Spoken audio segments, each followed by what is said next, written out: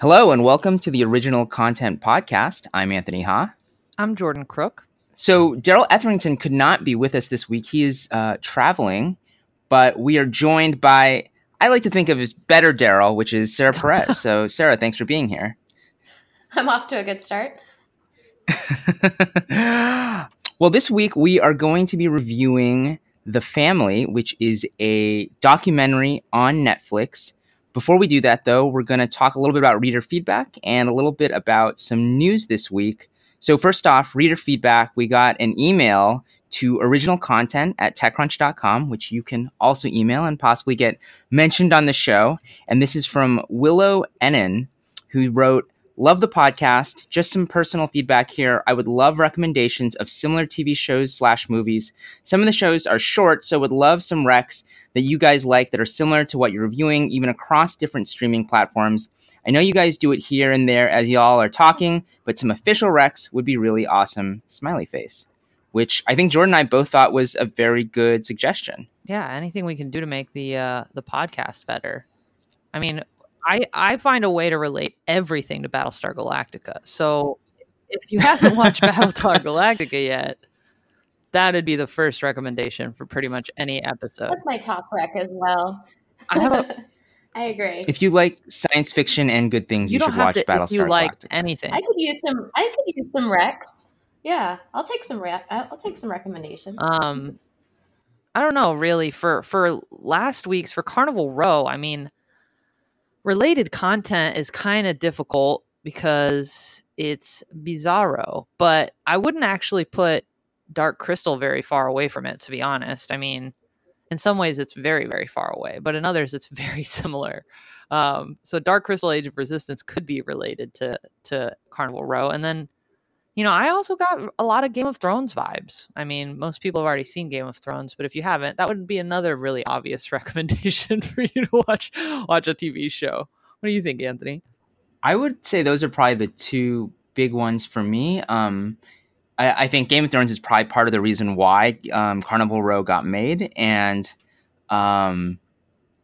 then Dark Crystal Age of Resistance is similar because it has this sort of fantasy feel, but slightly darker, slightly more mature, and in that sense, I think like they're sort of a good match. I mean, obviously you watch them sort of back to back.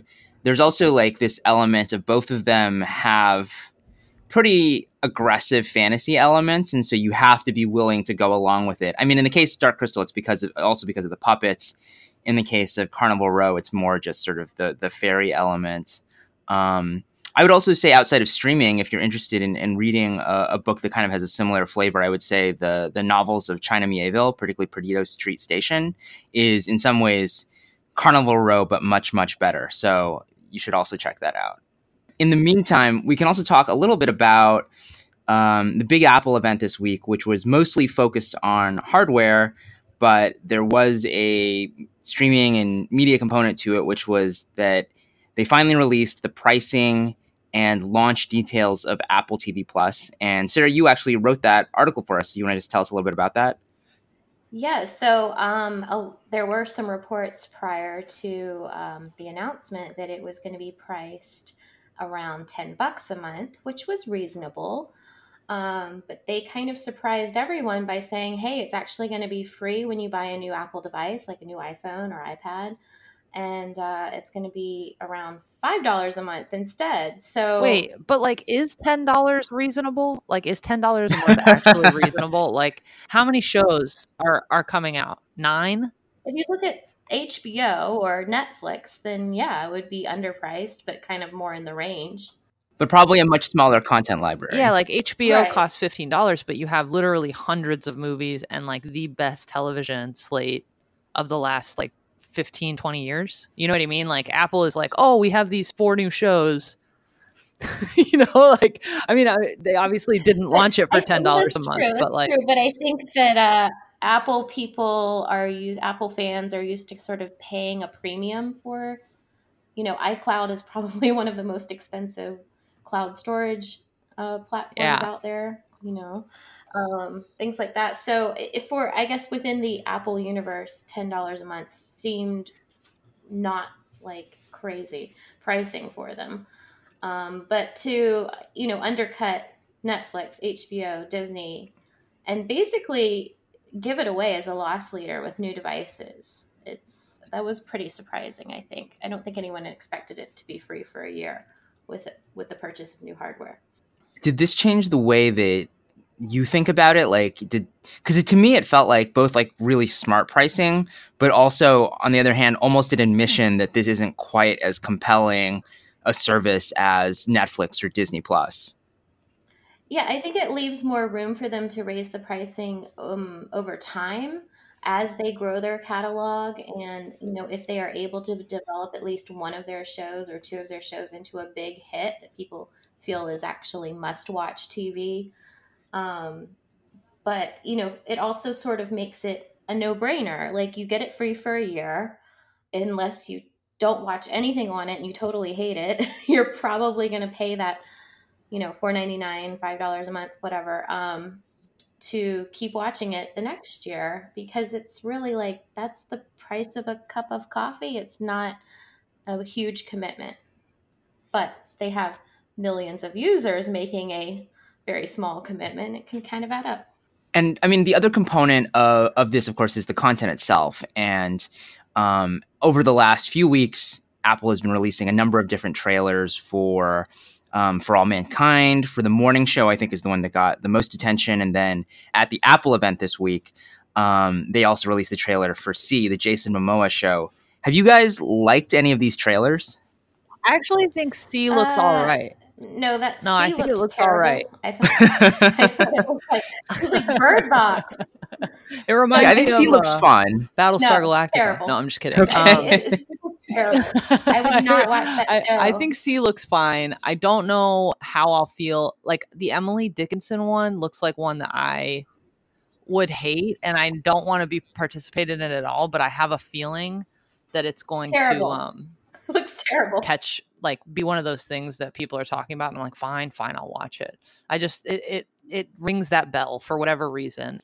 Oh, I'm going to watch a bunch of these. I'm going to watch all of them. Like, let's not joke with ourselves. We're going to watch them all. I mean, the Dickinson one I thought was going to be more of a period piece, like Pride and Prejudice movie or Sense and Sensibility, sort of along those lines. And instead it looks like it's a CW, like teen, Dickinson, but Riverdale. Tim Apple said that it's a modern spin on a classic story.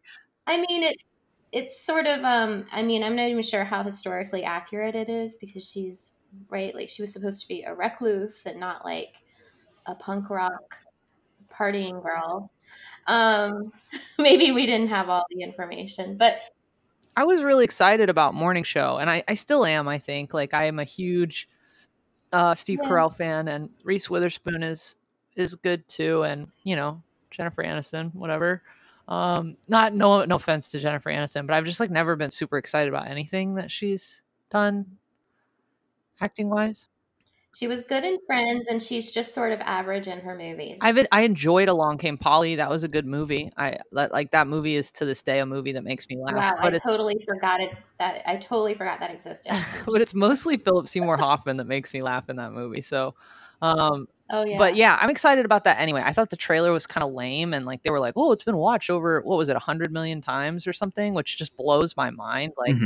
That speaks to the power of Apple's press department more than anything, I feel like. But and I mean, to curiosity and to star power, and probably to some extent hate watching, because I think a lot of people really were trash talking the trailers.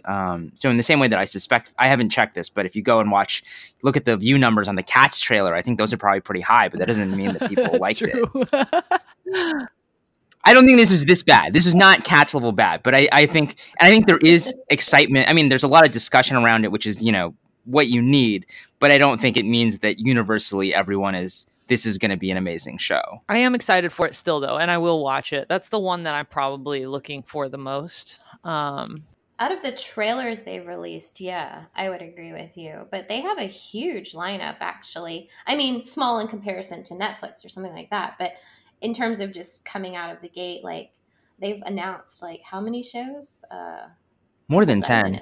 I think. Yeah. Yeah. Well, did you guys see that Goldman Sachs cut its outlook for Apple for this quarter by 26% because they think because of whatever they believe of Apple TV Plus? I don't know if they just feel like it's a huge added cost, which it definitely has to be, or if they're concerned that it's a competitive landscape. Also true. I don't really know exactly what the reasoning behind that is, but that's what Goldman thinks. That's news. Yeah. Well, I mean, I think we need to reserve judgment till we actually are able to watch an episode of anything that's produced.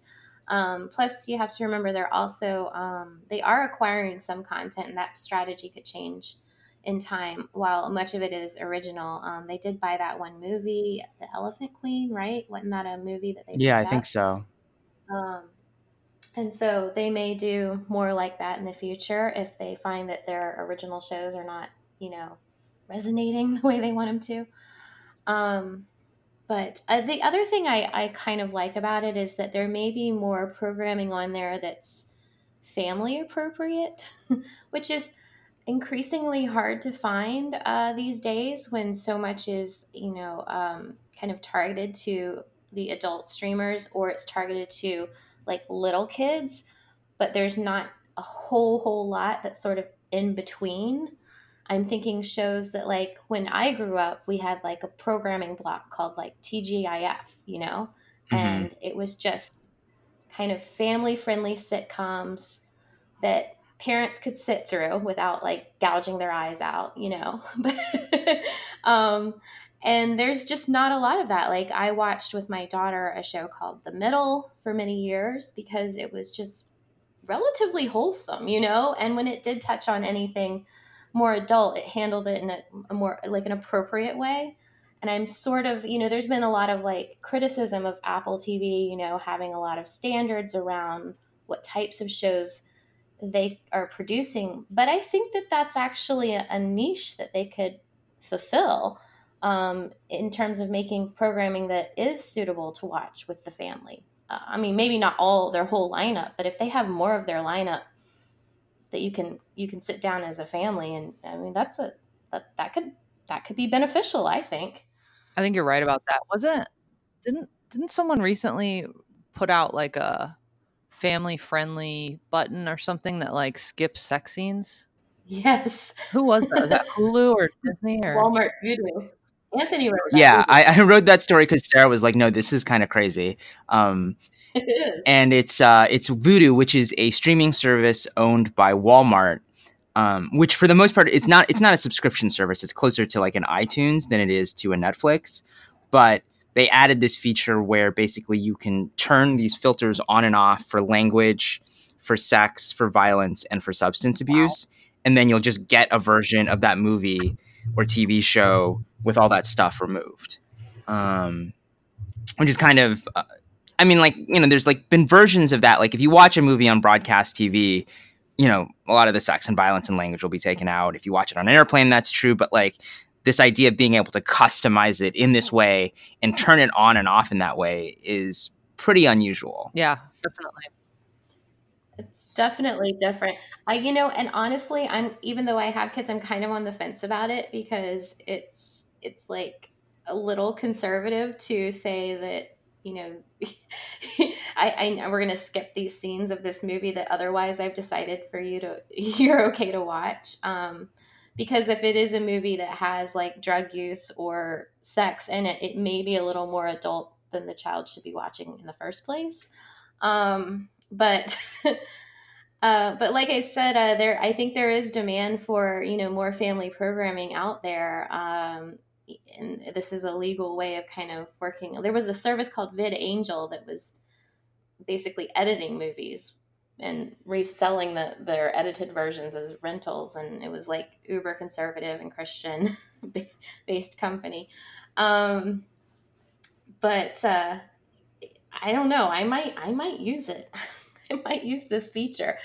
My daughter asked me the other day where babies come from, and we are not talking about that this year.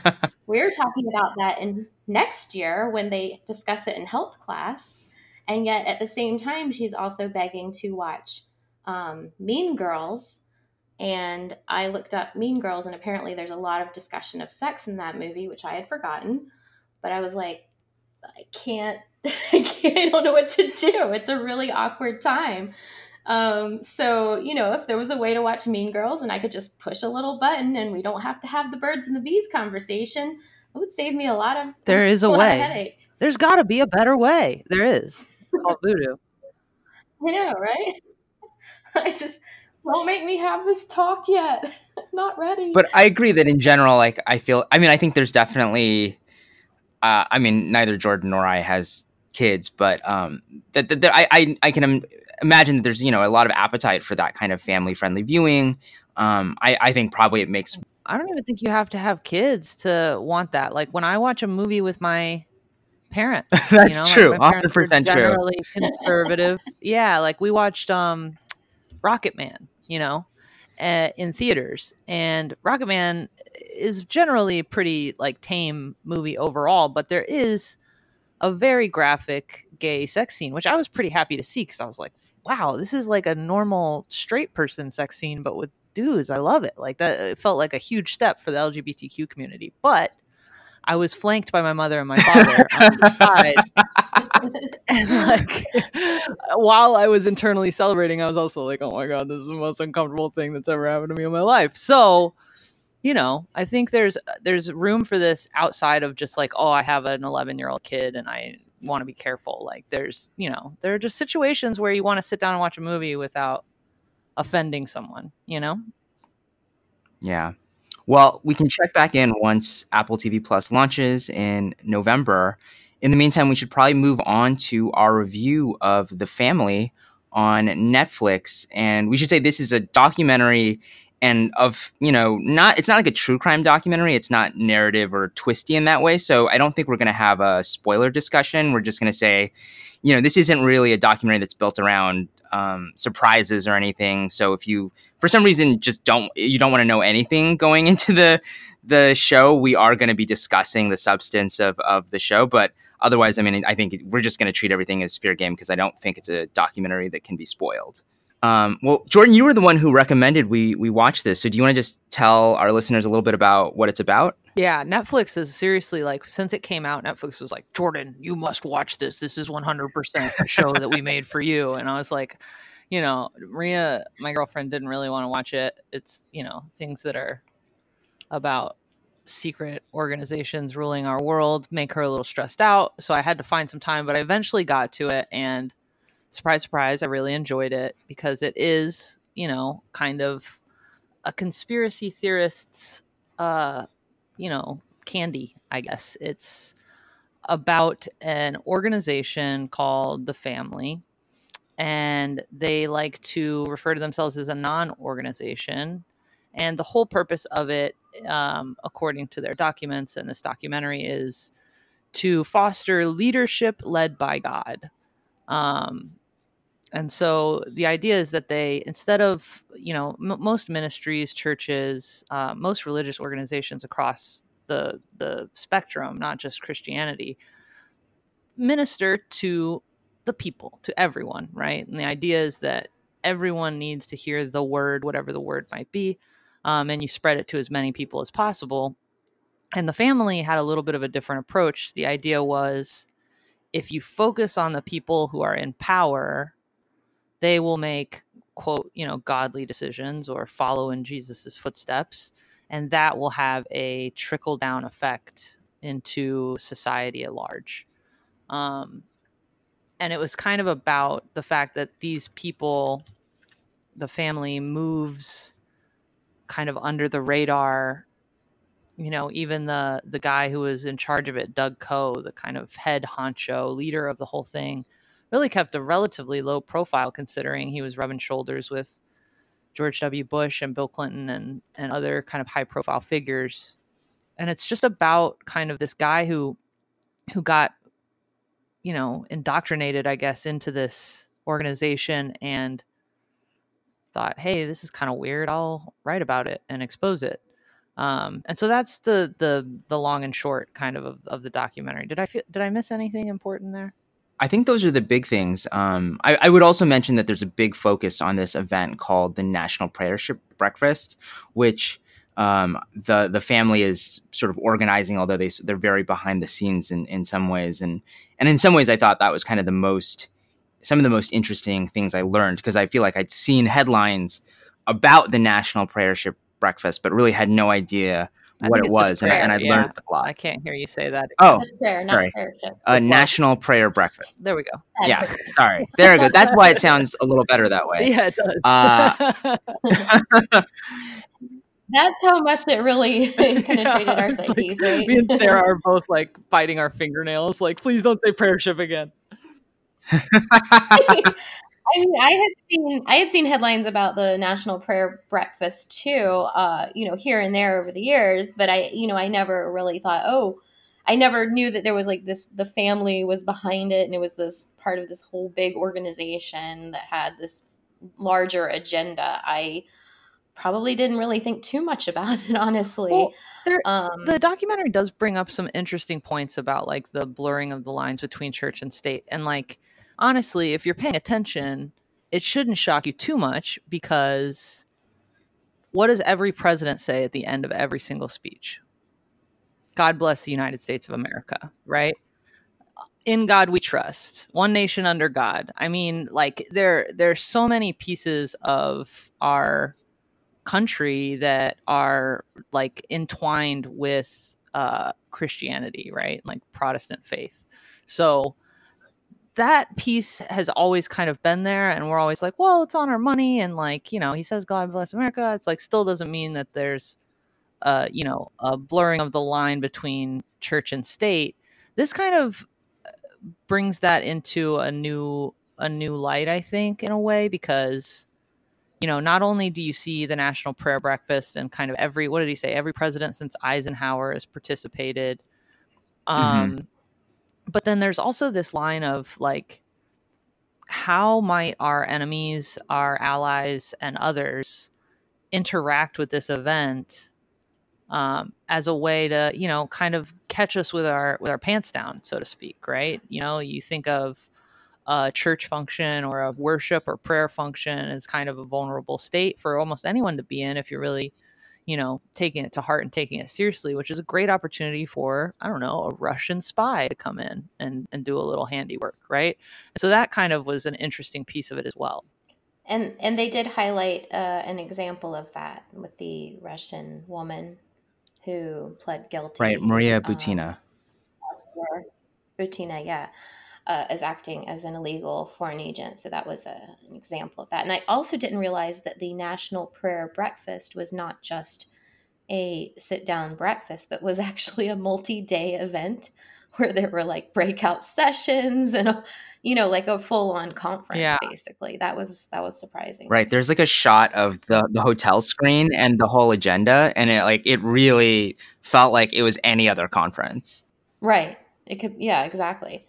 So that was a little revealing, and then people were coming from all over the world to attend this. And then they were making these political connections at this, Christian event that seems practically state sponsored. Yeah. I mean, well, so the content was obviously, I think, interesting, maybe not to everyone, but I found it really fascinating. What did you guys think about just the execution of the documentary itself, right? Like the kind of styling and cinematography and some of that stuff. There was a lot of reenactments. I don't know how you guys felt about those. I did not like that. I didn't care for the reenactment part. I thought it came across as a little cheesy. And I almost feel like it was intentionally made to seem like cringy or cheesy so that you would have you would go into it having this like creepy, like bad feeling about this organization. I also feel like the whole thing could have been condensed into a 2-hour movie, or as opposed to this series. It felt kind of boring in parts and stretched out, and like not a lot was revealed per episode. And there were things that they would bring back in multiple episodes in ways that I didn't really think were necessary. Yeah. Over and over again. It really seemed like they were trying to stretch it out. And then, finally, I don't think that I learned it didn't give a lot of answers. It raised a lot of questions, and it didn't, it didn't seem to really, I just came away from it with like a lot more questions as opposed to feeling like, there was this big reveal. And then when you Google this stuff, you're like, oh, people have been writing about this for years. I was just a little bit, underinformed about this thing. So I guess if you had been somebody who had been kind of following, the fellowship and its practices, you may not have learned too much at all from the series. Although I do think part of the point of a documentary like this is not necessarily to tell something new to people who are really deep in that world, but it's also about popularizing and exposing people to, reporting that maybe didn't get the attention it deserved in the meantime. I think it definitely is. But I also think that even the filmmaker himself, right, because this is based on a book that was written by the guy who kind of is featured heavily in this documentary. Jeff Sharlet. Jeff Sharlet wrote a book about the family, and then a separate person, filmmaker, came in and said, I'll do a documentary about what you learned and maybe do a little extra reporting on my own. But it felt to me like even the filmmaker, I don't know, like wasn't convinced of the wrongdoing in the same way as Sharlet was. Did you guys get that vibe where he was like, I mean, they might just be Christians who believe in what the Bible says, which is to tell people about Jesus. Like, are you sure it's as bad as it seems? Like I felt like he was taking a more measured approach, which I actually appreciate. It might make for a less like, firecrackery, documentary, less explosive, but I don't know. It didn't feel, sometimes, you watch a documentary and you walk away feeling dirty because you're like, ugh, someone just tried to brainwash me into something. Do you know what I mean? Sometimes they're just so heavy on one side that you're like, well, that felt weird. And I didn't really feel that with this. It left me thinking a lot and asking a lot of questions, but not necessarily feeling like I had been, fully swept up into something. Like making a murderer is kind of like that. I mean, they're just so gung-ho on Avery's innocence. They pretend like they're not, but they are. And sometimes those leave a bad taste in my mouth. Yeah, I agree. I don't think it was like overly biased towards, this being an inherently like 100% evil organization, but I think it was more along the lines of this thing is happening and it intersects with our politics and government. And is that right? Is that okay? How do you feel about that? Because that seems like, a violation of the separation of church and state. And this could be used by our enemies. So it was making a lot of really strong points as to why maybe this should not exist and its potential for misuse, this whole network. But on the other hand, I think it was biased in a little bit because it featured, it pretty much, equated this organization to being connected with like the far right, the conservatives, the anti-abortion advocates, that side of the political spectrum. And after I did some basic Googling, I found out there are actually Democrats who participate in this organization as well. And I don't know if that was revealed later on because I haven't watched every single episode, but I definitely did not get that sense from watching, the beginning of the series. I don't think they pushed it as hard, honestly, but they did mention the fact that this was what was so kind of unsettling and intense about the family is that they are very bipartisan, and that it's not just for the Republicans necessarily, that there are Democrats who participated as well, which I don't know, there's some parts I was raised Christian, and there are parts of it that like obviously are very unsettling, like the fact that you would only the power structure that Sharlet describes of only going for these certain people and God having chosen people to be powerful, and that's why they're powerful and those are the people worth ministering to, doesn't jibe with anything that I was taught, actually.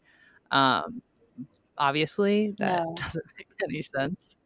I think that's a pretty radical notion, actually. Yeah. That these are God's choices. Like that basically means that God chose Trump to be president. It's all God's plan.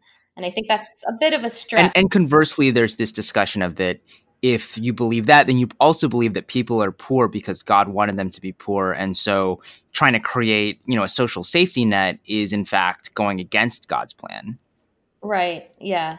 It's a very, I don't ascribe to that philosophy at all. And I don't think that the majority of Christians would either. I hope. Yeah, I don't think they would. I hope not as well. But then the piece of just, like the idea of creating a situation or an organization where people who do believe in God and let, the Christian faith determine or guide them in their actions, having a place, particularly those who are in Congress, let's say, have a place where they can go and do that together and or across party lines, to me is not inherently like it doesn't sound like evil or bad to me. Do you know what I mean? Like that, if that's how you choose to practice your faith and you want to do that in a bipartisan way, that sounds way more right than splitting them up for sure, like a Democrat's prayer breakfast and a Republican's prayer breakfast or whatever. So there are parts of it that were really, that's what I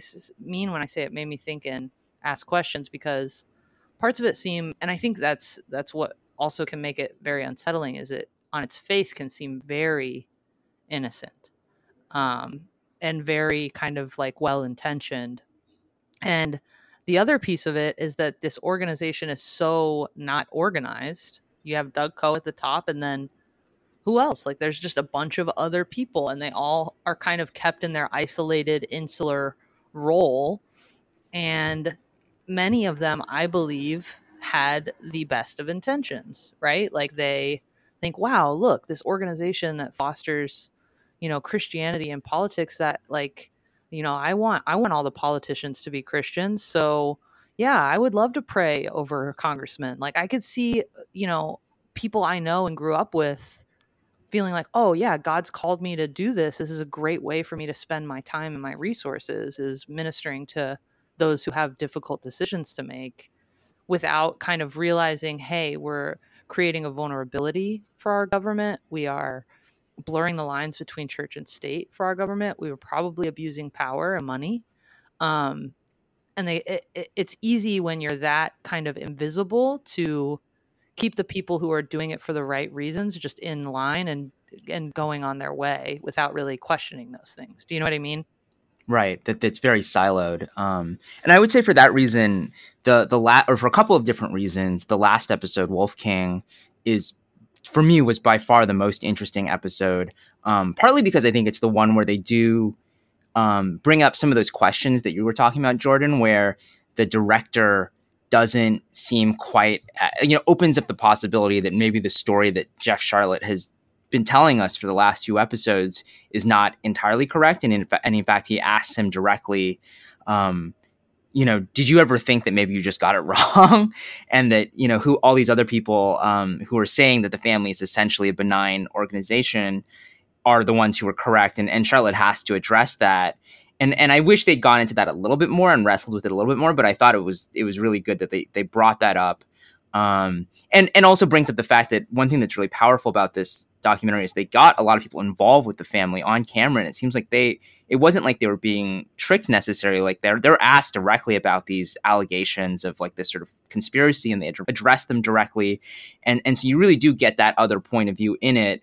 And then I think the last thing that I really liked about that last episode is the fact that you get to see one of these local meetings in Portland, and you see how this philosophy has sort of manifested in, the lives of these individual people. And it's like interesting because it's diverse in a way that the other gatherings have not been, that it's like dominated in some ways by African-American men, which maybe, I don't know, you wonder how much of that is maybe for the camera or whatever, but like, it really seems like there's this one guy who's driving it. And then they force the director, Jesse Moss, to participate in the meeting, and they start asking him these awkward questions like, why isn't your crew more diverse? Why is it all white guys? And I'm really glad they kept that in there, that there's the director really stumbling over his answers, trying to justify the fact that all of his crew is white guys. Yeah, well, and I think that ties back into kind of a larger theme of the series, which was, in the family, their version of Christianity, which prefers white powerful men to everyone else. It also prefers this idea that you should be broken and nothing and not have an identity in order to be a follower of Jesus and one of in the brotherhood of this organization, that you should have looked within yourself at all of the sin and awfulness and become broken and nothing and become one of the sheep, right? And I think that they were trying to start that process for the director in a way, right? Where it's like, how can we ask you the things that you let your shame out, confess your sins. You know what I mean?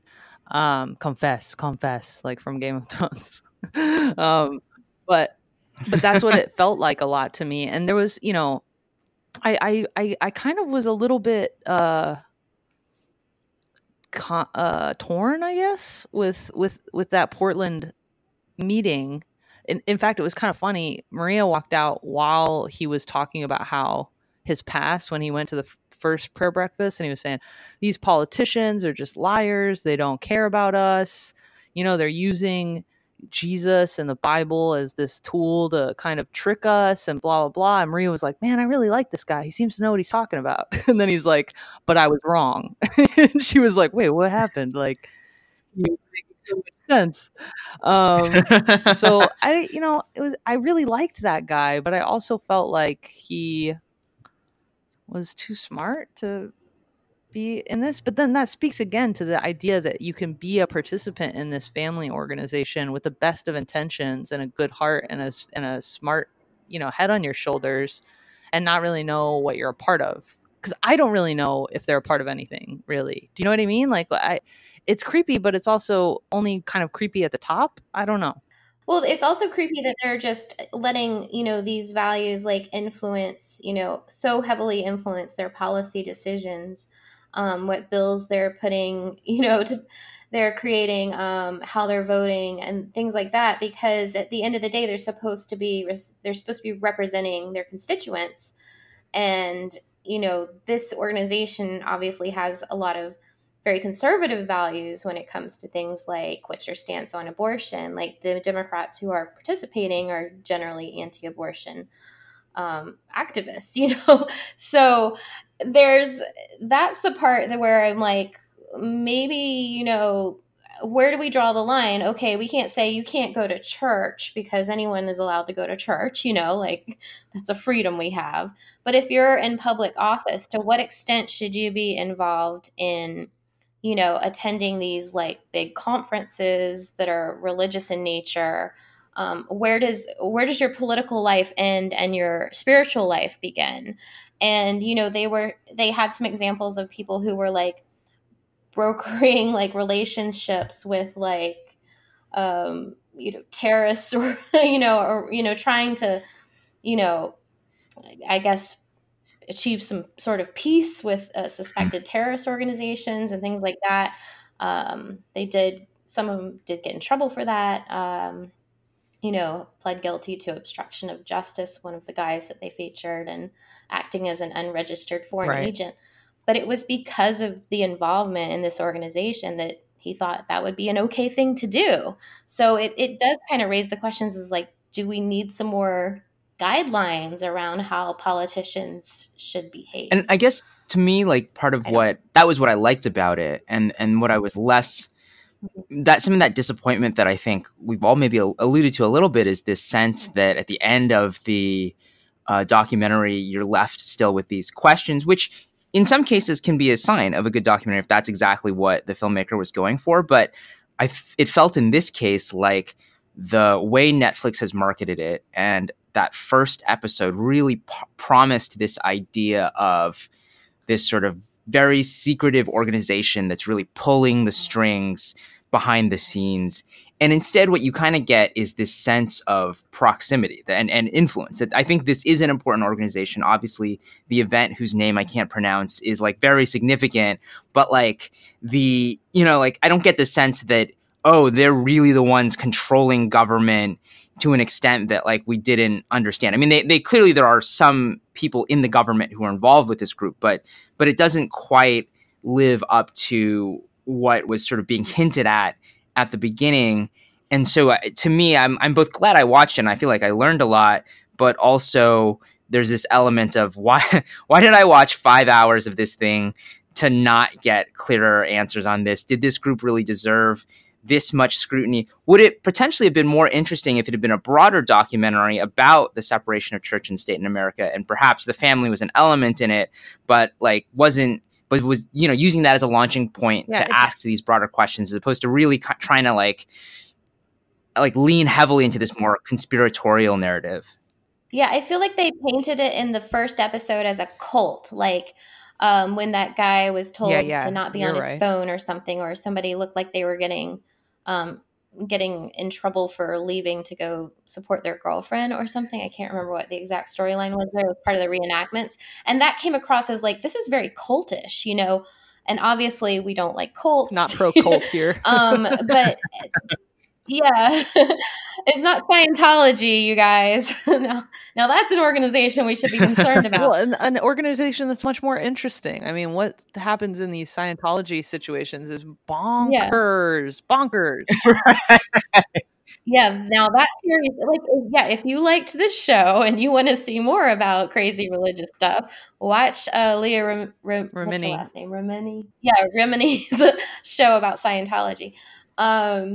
But, you know, at the end of the day, that guy was allowed to leave. Nobody's phone was taken away from them. And, you know, it's not actually a cult. Yeah, they have this sort of like frat house where they host meetings. But to me, it's almost like, I don't know, FCA with politics or something. That's Fellowship of Christian Athletes. The bit where it's really kind of gotten a little dirty, I think, was somewhere in the second or third episode where you find out that, so the Fellowship Foundation, which is the parent financial brand that leads the family or whatever, had been funding this place called C Street, which was a house that some congressmen lived in pretty much for free. I mean, they paid like $600 in rent or something in a place where you can normally get a place for like $2,500. So that was interesting. But then the fact that one of these politicians was having an affair with his aide's wife, and the aide, who was also part of the family or a friend of the family or whatever, went to these guys and was like, hey, he's sleeping with my wife. Like, let's figure this out, because I don't want him to be sleeping with my wife anymore. Fair request. And they're like, don't sweat it. And they just kind of protect the guy who's having the affair, the congressman. And that like is just so blatantly, that is not what the Bible says to do. That is not what Jesus says to do. That's the other piece too. They like kind of stripped the Bible down to this book called Jesus, which is just Matthew, Mark, Luke, and John and Acts. Yeah, they made their own Bible. You know, it's pretty much the story of Jesus being born and put on the cross and, you know, rising from the dead. That's what those 5 books pretty much cover.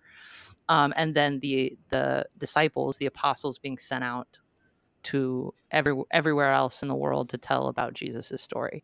And they stripped it all down to this idea of like Jesus plus nothing, which again goes back to the idea of being broken. But yeah, that was when I was like, ooh, that's not so Christian. Like, this could all be very Christian up until that point. And then it's like, no, that's not what we do. You know, like just felt very blatant. Yeah, it definitely convinced me that there were a lot of things about their practices and ideology that were very opposed to the things I believe in. What it didn't quite convince me of was that they're quite as powerful as I think Charlotte seems to be claiming. Like, I mean, the subtitles of his book are The Family, the Secret Fundamentalism at the Heart of American Power, and C Street, the Fundamentalist Threat to American Democracy. And I feel like what we see in the documentary doesn't quite live up to that. It's like, I don't like this group, although I think it has there are people who participate in our group who can have good motivations. Overall, I don't like this group, but I'm not convinced that they're, you know, the secret threat to American democracy or anything like that. Yeah, totally. The threat to American democracy is no secret. Right. Well, we should probably wrap up pretty soon. Do we have any final thoughts that we want to share about the family? Well, speaking of, a couple things that you can watch if you really were into the family. One is, and Sarah, you just came up with that Going Clear documentary. I didn't even think about that, but that is very similar on HBO. That's focused on Scientology. And Alex Gibney is a producer on both of them, I think. So there is a connection there, yeah, too. so that one's really, really intense and fantastic. And then Jesus Camp is an older documentary that focuses on just kind of children in the Christian faith and how, you know, sometimes the music and the emotion and the hormones play a role in how deeply maybe someone, you know, embeds themselves into Christianity at a young age. And then what was the other one that I mentioned, Anthony? It was the 13th, the Netflix 13th documentary. Yeah. So if the part of this that you really liked or maybe lacked out of the family was the idea of kind of the behind the scenes, what's actually going on in the American political system, the 13th is really good. That's Ava DuVernay, and that's a documentary that's about pretty much systemic racism and the criminal justice system and the political system in America and how slavery never ended. And it really was an eye opener for me. You know, there's some things that you know all the pieces of when you look at the map and you say like, oh yeah, like, you know, black men are incarcerated at a much higher rate than white men and so on and so forth. But this actually gives you a play-by-play from, you know, the end of slavery to right now, how all of this feeds into this one larger idea of systemic racism. And that's a really, really good documentary. I highly suggest that. So if you're looking for related content when you finish The Family and you just need more, those are 3 that you can kind of tap into that should be pretty good. Oh, also, there was one other I just thought of. There was a movie, now I have not watched it, but it was Boy Erased. And I watched it. The Christian conversion camps, which it is very, very difficult to watch. It really is. But also good. Definitely good, but like get some tissues. And I mean, we're basically recommending like films about evil religion, right? So, but I thought The Family was fine. I think, you know, it could have been really bad. Yeah. Like if you think about if they had just jumped on with Charlotte and they didn't, it feels like they didn't have all the pieces of the puzzle, and it did feel a little bit like a 3rd or 4th draft and not a final product in terms of like the investigation itself. But it could have been much worse. It took a measured approach. The reenactments, I don't know. Me and Anthony have talked about reenactments a lot. I thought they were like fine for what reenactments are, but maybe relied a little bit too heavily on them. You know, it was, especially in that first episode. Yeah, it was like, is this a documentary or not? Like, I was just a little confused by that. What was with the football tackle where they all like nearly crushed him to death or something? What was? I still don't understand. I mean, I think it was the most extensive reenactments that I've seen in any documentary. Like, because usually if you see a reenactment, like it's usually you see little snippets and like suggestions of what's happening, but this is like full scenes with dialogue as if you're watching a scripted dramatic show, and I was not crazy about it. But part of it is because, you know, I just don't like reenactments in general, so it's hard for me to sort of separate it. That always gives me pause. Like, remember when we watched Murder Mountain? They had some pretty good reenactments where it was like clear enough to see kind of what had happened based on the story that they're telling, but not to the point where it's always like slightly blurry and like you didn't quite see faces, and it just added something. I think that it didn't detract anything. And this was like, if you're going to play a full scene of dialogue as a reenactment and call it a documentary, I have to say like bullshit, I guess. Cause it's like, well, where's the recording of that conversation? I would much rather you play or it's just all from memory and I'm supposed to trust you. And I don't like either of those. You know what I mean?